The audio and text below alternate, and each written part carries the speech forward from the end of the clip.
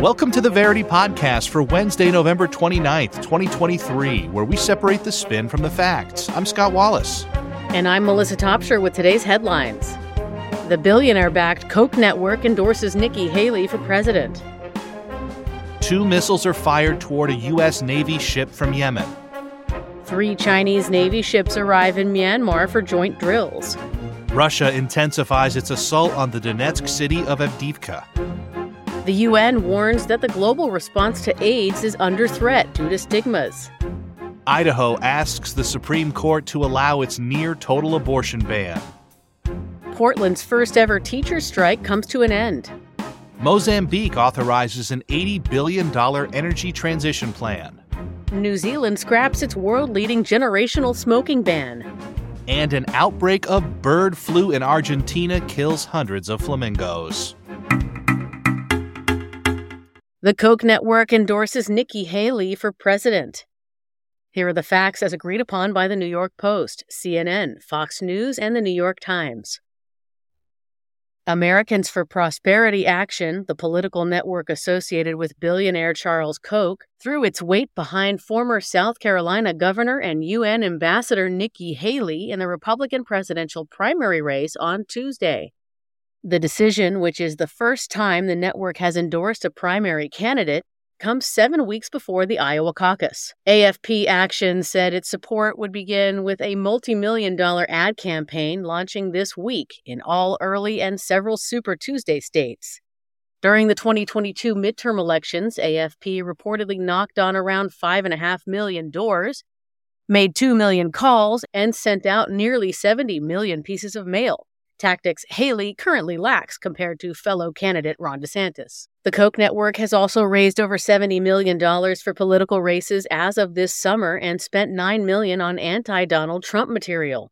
While this endorsement will help Haley compete against DeSantis, Trump remains the dominant frontrunner. In response, both the Trump and DeSantis campaigns criticized the move, with the Florida governor's team equating the endorsement to a donation to the former president, while a spokesman for Trump called AFP the political arm of the China First, America Last movement. Though AFP has decided to pick Haley as its favorite alternative to Trump, it does have its policy differences with the former governor. While Haley criticized Biden's withdrawal from Afghanistan, AFP supported the move, and Haley called for military strikes against Iran, something the Koch's foreign policy operation has opposed. All right, Melissa just laid out the facts on this story, and now for some narrative spin, starting with the anti-Trump narrative from National Review. At this point, Republican voters aren't quite sure whether DeSantis or Haley is better, but they do know that Trump is the worst one of them all and must be defeated. As DeSantis' campaign has been struggling since its launch, his hope has been to retain the support of the donor class. With the Koch endorsement, however, Haley will not only gain the incredible funding and grassroots activism provided by AFP, but the donor class may change their mind on who they'd prefer to back. And here's a pro-Trump narrative from the New Republic. It's unclear why the Koch network hates Trump so much, given that under his presidency, many of its preferred policies were enacted. While this could be seen as a boost to the Haley campaign, Trump is way ahead of any other candidate, with a national average of 61.6% in the polls, compared to Haley's 9.8%. AFP seems to be giving it its best shot, but Trump's popularity and AFP's non-existent policy qualms with the former president make this a curious decision at best. And we have from time to time statistics-based nerd narratives brought to us by the Metaculous prediction community. This time they say there's a 3.6% chance that Nikki Haley will be the Republican nominee for the 2024 presidential election. If there's one thing, like them or don't like them, this Koch operation is calculated. I mean, it feels like do they know something we don't? Is this just a Hail Mary against Trump? They're not known for just doing things willy-nilly. Right. Yeah, they are making a statement for sure. Yeah, maybe it's just a bet that, in the event that Trump gets disqualified for some reason, legal or otherwise, medical, who knows, they're just saying, in case that happens, we'll get the person we want, I guess. I don't know. Okay, so maybe it's a My Fair Lady, she's all that. Like, I bet you I could turn this person into a winner. You know? Right. Too bad Nikki Haley doesn't wear glasses, or we could just take them off and it would be a whole different thing. News from Yemen, missiles are fired at a U.S. Navy ship from Houthi territory. Here are the facts as agreed upon by Al Jazeera, Politico, BBC News, CNN, Business Insider, and the New York Times.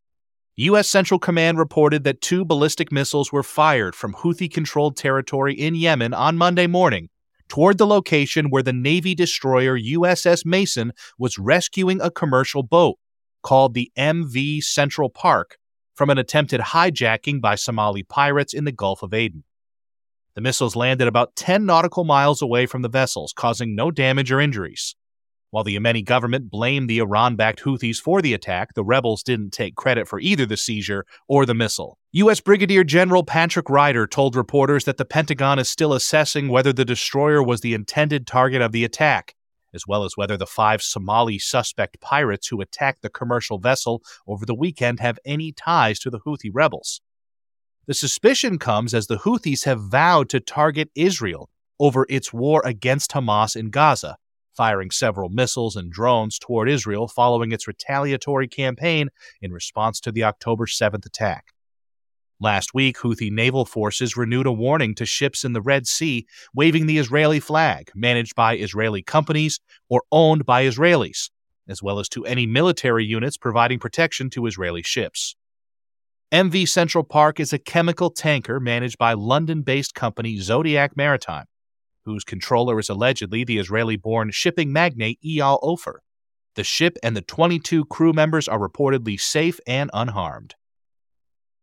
Thank you, Scott, for those facts. We'll start this round of spins with an anti-Iran narrative from the New York Post.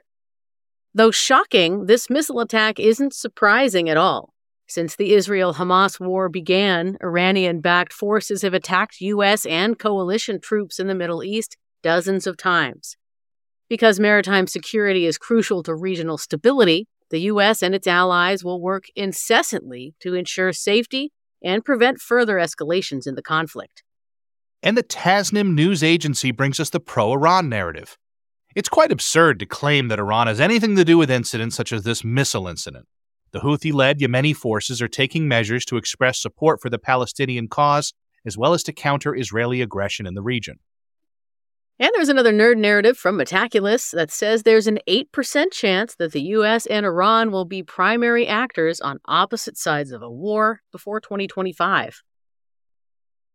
I think there's a pretty funny anecdote I heard about this couple in Brazil who named their child Uznavi. And they were like, what's Uznavi? Is that a family name? And they're like, oh no, we saw it on a boat. And they're like, you mean U.S. Navy? Uznavi. Uznavi. Honestly, not a bad name. It's kind of pretty if you speak Portuguese. It's better than another GD Michael. Like, we'd rather have more Uznavis and less Michaels or Jennifers or whatever, Yeah. Chinese Navy ships arrive in Myanmar amid heightened tensions. Here are the facts as agreed upon by Reuters, CNN, the Irrawaddy, South China Morning Post, and The Telegraph. 3 Chinese Navy ships, including the destroyer Zibo and the frigate Jingzhou, docked at ports in Yangon, Myanmar on Monday afternoon with a 700-strong naval task force on board to conduct joint naval security drills. The vessels are part of the People's Liberation Army's 44th Naval Fleet, which has carried out anti-piracy operations in the Gulf of Aden and off the Somali coast since 2008. Earlier this month, they were sighted in the United Arab Emirates. This visit comes as Myanmar's military junta currently faces the biggest challenge to its hold on power since taking over nearly 3 years ago, as an alliance of 3 powerful ethnic rebel militias in coordination with resistance forces launched a major offensive late last month. An estimated 20,000 resistance fighters have taken part in Operation 1027, seizing at least 303 junta outposts and killing hundreds of junta troops across the country since October 27th. According to the UN, nearly 335,000 people have been displaced, and almost 200 civilians have been killed in the escalation. China's official PLA Daily on Sunday called for an immediate ceasefire in Myanmar after a rebel group claimed control of a border trading point on the weekend. A day earlier, the Chinese military started 4-day exercises along its border with Myanmar for the first time since 2017. The United States Institute of Peace concluded in a report this month that tacit Chinese support was crucial to the success of Operation 1027, hypothesizing that it was in retaliation for the junta's failure to crack down on violent scam gangs targeting Chinese citizens. Thanks, Melissa. The progressive voice of Myanmar brings us the anti-China narrative.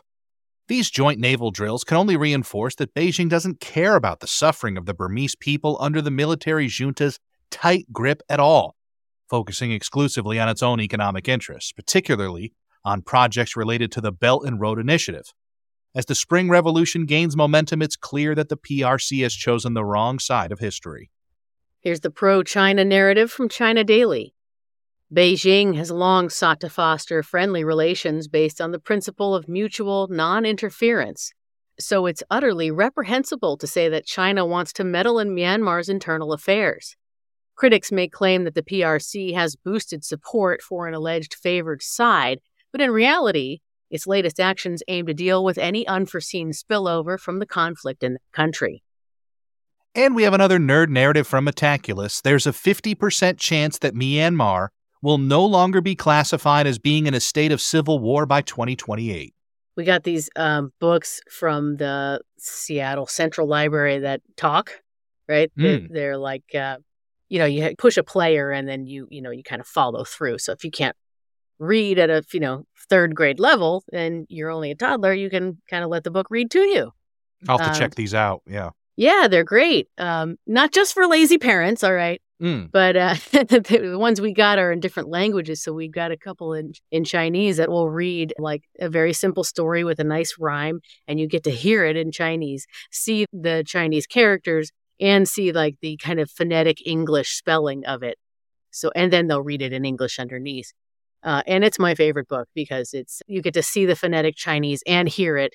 And to me, it is like, what? Is that really what they just said?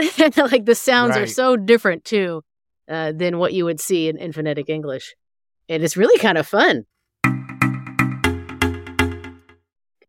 Russia intensifies their assault on Avdiivka in Ukraine.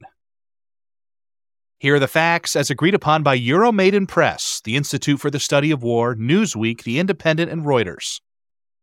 Russian forces are intensifying their push to capture the Donetsk city of Avdiivka.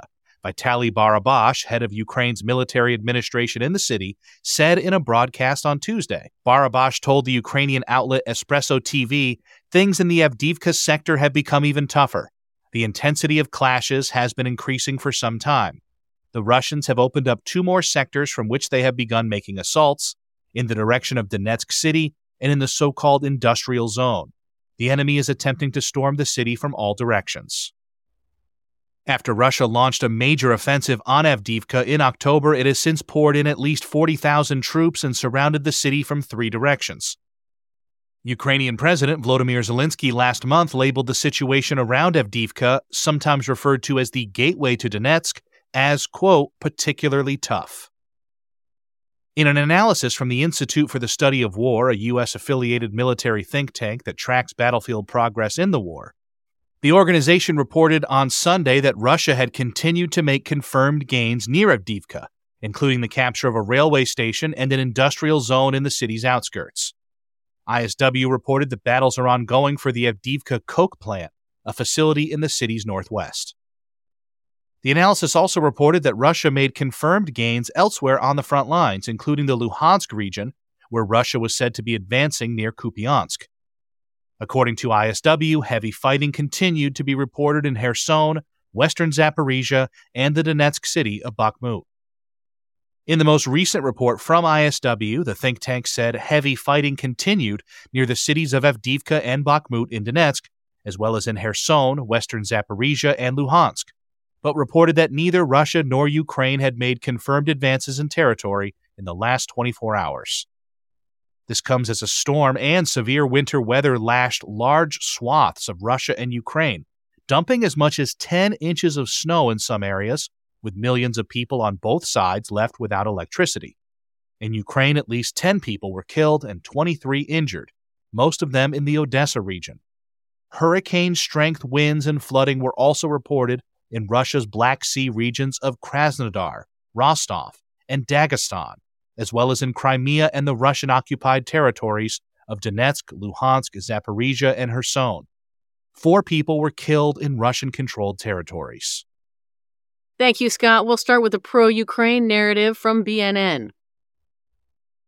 As another winter approaches Ukraine, it's clear that Russia will once again use the despicable tactic of bombing the country's civilian energy facilities as it did last year, making rolling blackouts a feature of daily life in Ukraine.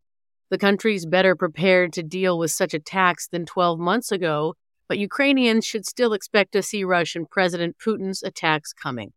And the pro-Russia narrative from TASS. Attacks on Ukraine's energy infrastructure are a direct consequence of the failure of the country's leadership to meaningfully engage in peace talks and a mindset that they can defeat Russia on the battlefield. These attacks will stop once a more sober position is reached. There's another nerd narrative from Metaculus that says there's a 1% chance that there will be a bilateral ceasefire or peace agreement in the Russo-Ukrainian conflict before 2024. The UN says the AIDS response is under threat due to its stigmas. Here are the facts as agreed upon by Reuters, U.S. News and World Report, NBC, The New Indian Express, and Xinhua. The United Nations AIDS program says that the global response to the disease is under threat due to a backlash against lifestyles that stigmatize groups most at risk of contracting the HIV infection. Winnie Byanyima, executive director of UN AIDS, said that countries with laws targeting the LGBTQ community, sex work, and drug use are seeing a rise or plateau in new infections. Byanyima told Reuters that such laws are a pushback against human rights and that they undermine the UN's work to fight AIDS. UN AIDS hopes to end AIDS as a public threat by 2030, which Byanyima said was still achievable. The UN first set 2030 as the target of ending AIDS as a public threat in 2015.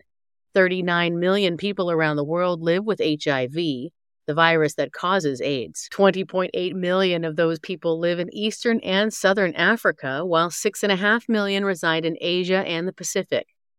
30 million people receive treatment for HIV, but 630,000 people died from the disease in 2022.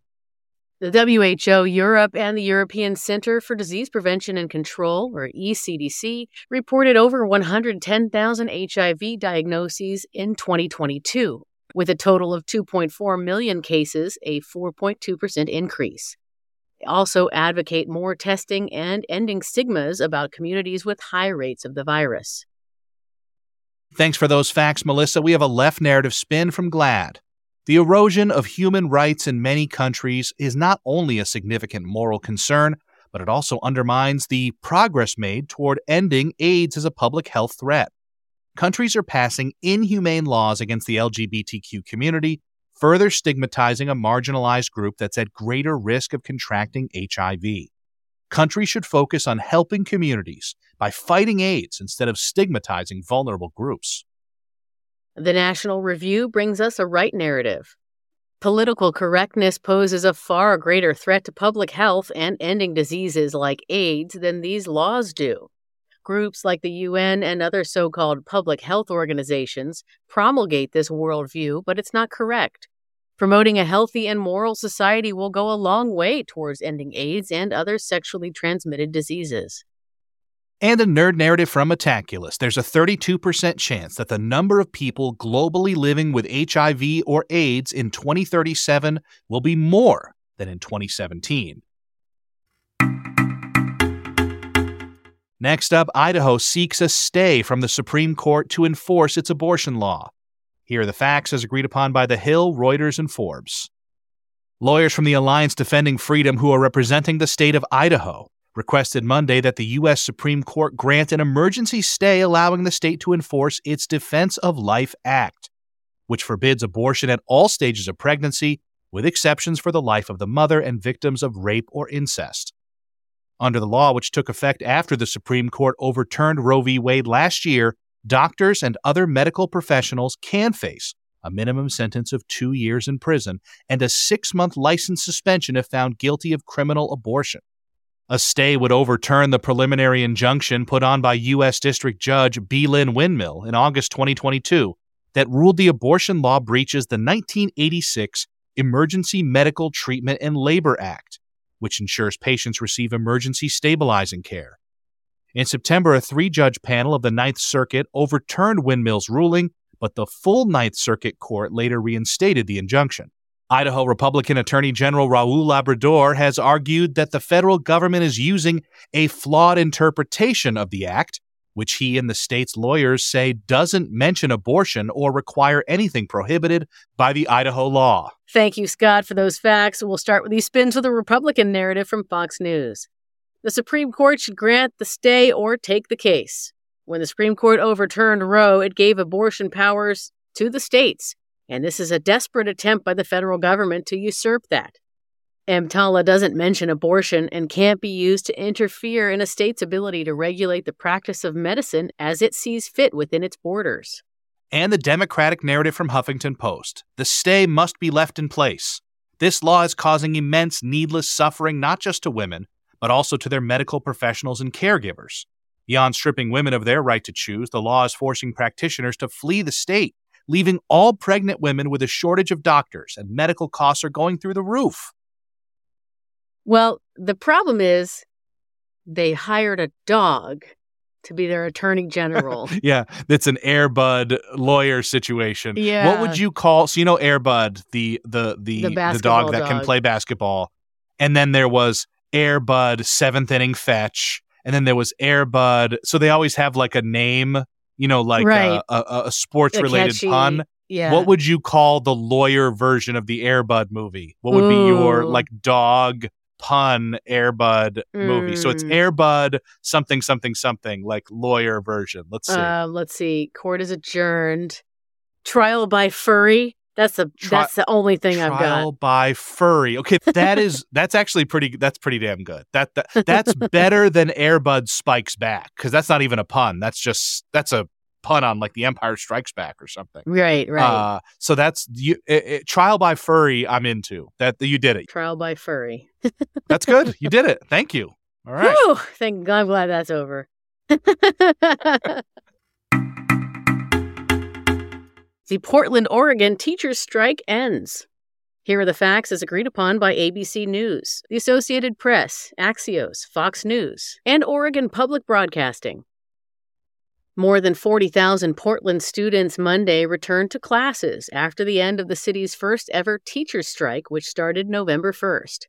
Members of the Portland Association of Teachers on Sunday came to a tentative agreement with Portland Public Schools. Union members were scheduled to vote on the contract Tuesday, while the PPS school board plans to hear public comment on the deal and then vote on it at its meeting Tuesday evening. Teachers who went on strike over issues related to salaries, classroom size, and mental health support for students, among other things, will receive a 13.8% cost of living increase over the next 3 years, in addition to opportunities to earn more.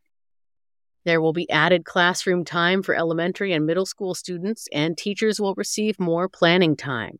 Students missed 11 days of school, but will make up for it with a shorter winter break, 3 fewer days of summer vacation, and 3 days added to the school calendar that were previously days off. All right, thanks, Melissa. We have a right narrative spin from National Review. It's about time that teachers dropped their untenable financial demands and did what's best for children who still missed far too much school. The teachers' union victimized both children and their parents who were having COVID shutdown stress disorders while the strikers were on the picket lines. It's time to get back to work and do what's best for the kids. Here's the left narrative from CNN. The teachers' union did what was necessary to secure vital improvements and financial commitments for a better future for both teachers and students. This was a watershed moment for the teachers of Portland, but also another case of workers from varying sectors in the U.S. getting fed up and using union action to force better working conditions. News from COP28, Mozambique will present its $80 billion energy transition plan. Here are the facts as agreed upon by Business Live, Daba Finance, Al Jazeera, and Reuters. According to a top energy official on Monday, Mozambique has authorized an ambitious new energy transition plan that would last until 2050 in the hopes of attracting investments of about $80 billion to expand the availability of electricity and boost renewable energy capabilities. The Mozambican energy strategy is anticipated to be unveiled on December 2nd to prospective donors and international partners during the COP28 climate meeting in Dubai. The first phase of the plan is expanding the transmission grid to handle additional renewable energy and adding 2,000 megawatts of hydropower capacity by 2030. The plan also calls for finishing the recently announced Umpanda Unkuwa hydropower project and transitioning to electric cars to cut emissions from the transportation sector. Pedro Simão, special advisor to the Minister of Energy, said that the revised version of Mozambique's national energy policy is expected to be made public later this week. The new policy was authorized by Mozambique's Council of Ministers on November 21st. In November 2022, the southern African nation exported liquefied natural gas for the first time. Mozambique hopes that its abundant gas discoveries and its potential for renewable energy will drive economic growth and ameliorate poverty. Here's the pro-establishment narrative from Fatshimetri. Mozambique is joining a growing number of developing countries that are looking to the international community for assistance in making the switch from fossil fuels like coal to cleaner energy sources. Mozambique will present an investment strategy at the COP summit in Dubai. The ambitious plan is a revolutionary development for African nations, and Mozambique is leading the way to create a sustainable future for Africa and the world. And narrative B comes from Business Tech Africa. Mozambique's government is trying to participate in the global initiative of reducing reliance on fossil fuels, and its new energy transition plan is certainly an ambitious endeavor. However, Mozambique is one of the world's poorest nations and has a long way to go to bring stable energy to its people. It will take a great deal of effort from this East African nation and the global community to make this renewable energy moonshot a success. Here are the nerds from Metaculus again, saying there's a 2% chance that renewable energy will contribute 25% or less to global electricity production in 2030. Here's for trying, right? One of the poorest countries in Africa is like, you know what? We're going to at least get involved in this conversation here and come up with some plans. I respect it. Yeah, we're going to this thing. Like, I always think, if I was invited to host SNL, hint, hint, or like I was invited into a band or something, I would come with a good skit or song in my pocket. And if I didn't have one, I would get one before I showed up. Yes. So I'm coming to the thing with a thing. You need to look like you care, right? Yeah, and and I have, if Dave Grohl says, "Hey, Scott, we've been looking for a new tambourine player in the Foo Fighters, like you're in," then I would show up with a song. If I had to pay a bunch of people to make a song for me before I showed up, that's what I'm doing. I'm coming with something in my pocket. Even if they don't like it, it shows that, like, here I am. Right. Here's my thing, my contribution. This is your one chance to get on this stage and be heard. Yeah. And maybe they don't like it. That's fine. But it's not an option for me to show up like, all right, guys, what are we doing?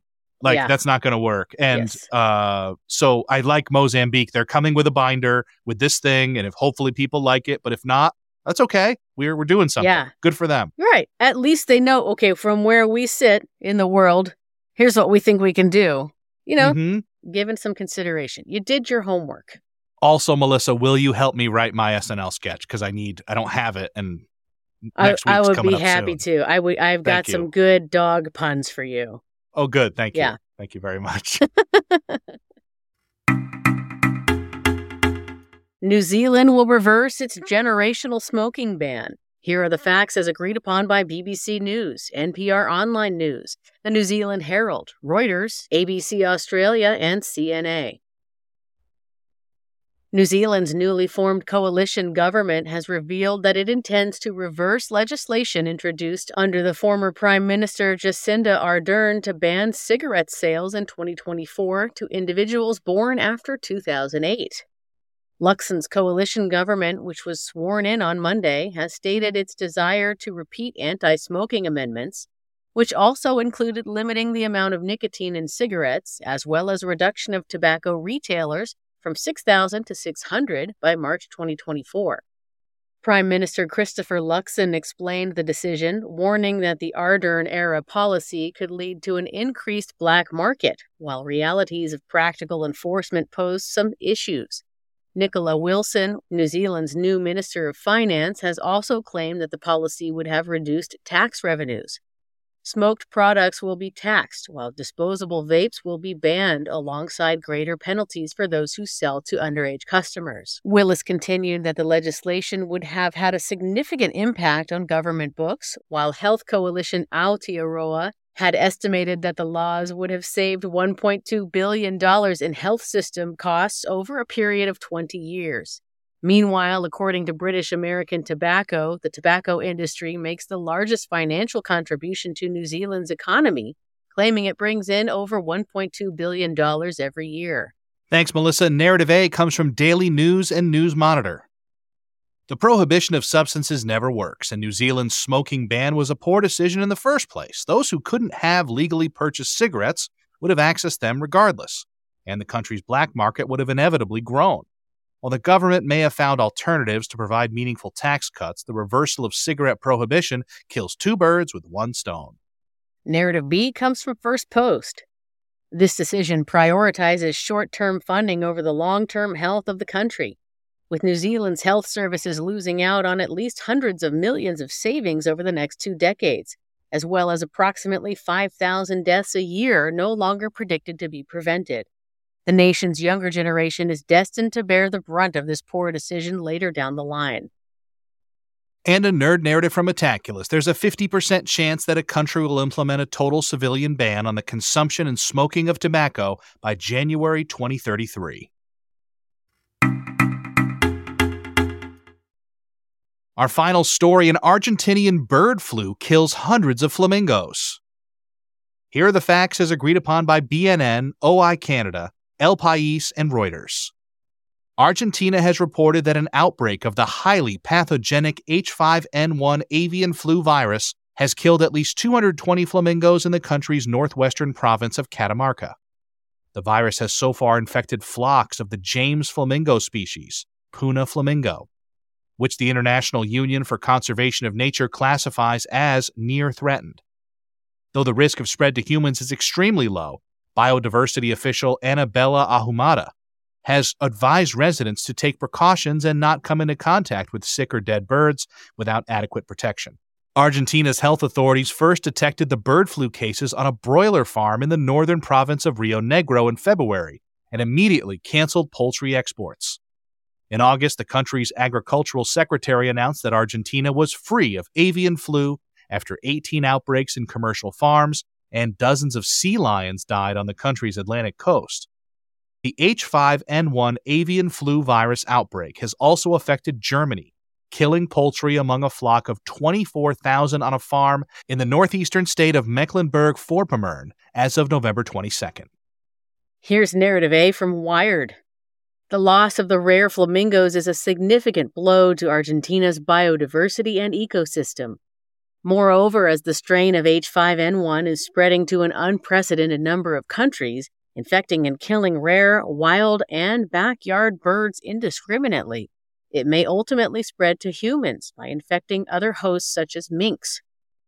The global community must contain the outbreak swiftly before it can break into a catastrophic human pandemic. And the New Scientist brings us Narrative B. It's usual for bird flu to strike during autumn and winter. James flamingos are migratory birds and the natural hosts of the H5N1 virus, which is the main factor in its spread this year, as we have only seen rare and non-sustained transmission of H5N1 to and between humans in prior decades. There's no need to create an alarmist apocalypse scenario. And here's another nerd narrative from Metaculus, this one saying there's a 15% chance that at least one mink farm worker will die from any strain of bird flu in 2023. Oh, poor flamingos. I know. They smell terrible. They do? I didn't know that. I always pass the flamingos at the zoo on the way to Zoomasium. Right. And they stink.